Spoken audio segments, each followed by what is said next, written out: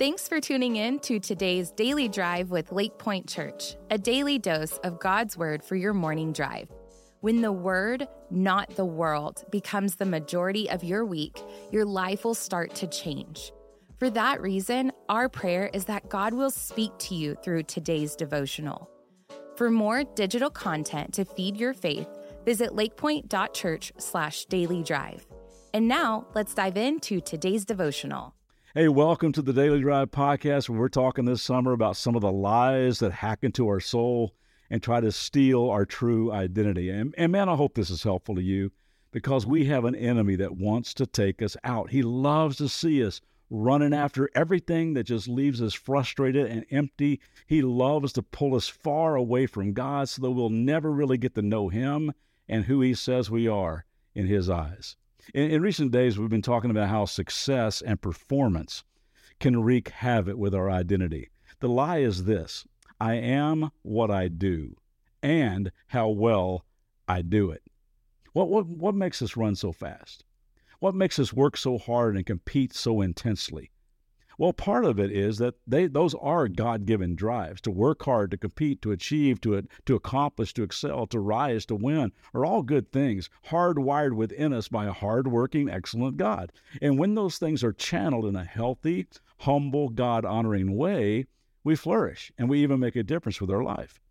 But as I look back at my own life, as I look around and see so many people with these drives that are out of balance and out of control, I think it points to something else.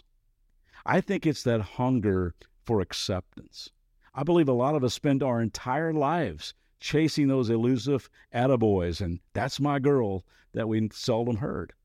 We're hungry for approval, affirmation, acceptance, significance, love.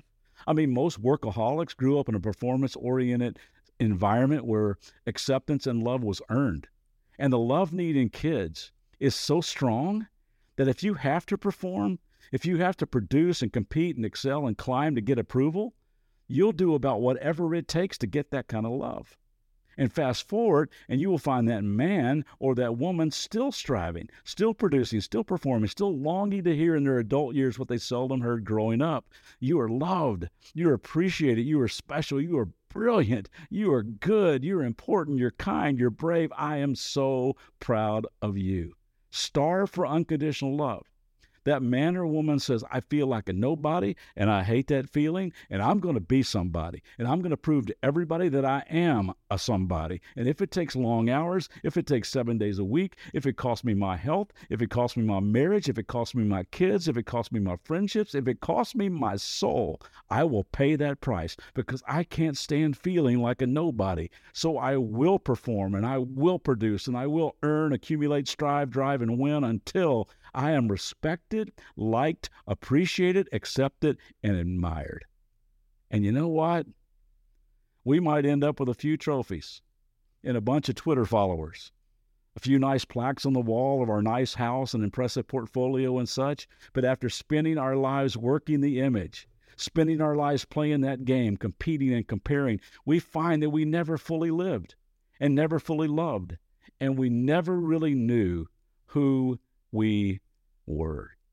I think it's one of the reasons Jesus came along and asked this question: what do you benefit if you gain the whole world, but you lose your own soul? You know, someone told me years ago that failure is succeeding in things that don't really matter.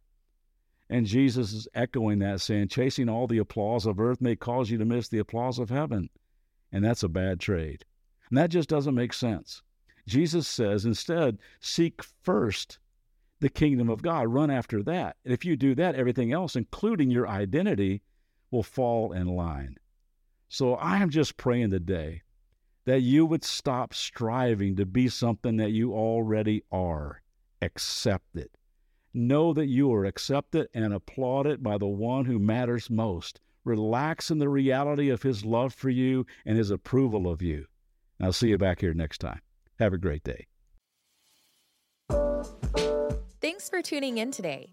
For more biblical teaching and worship, join us for our Church Online live weekend services on Saturdays at 6 p.m. and Sundays at 9:30 and 11 a.m. Central Standard Time.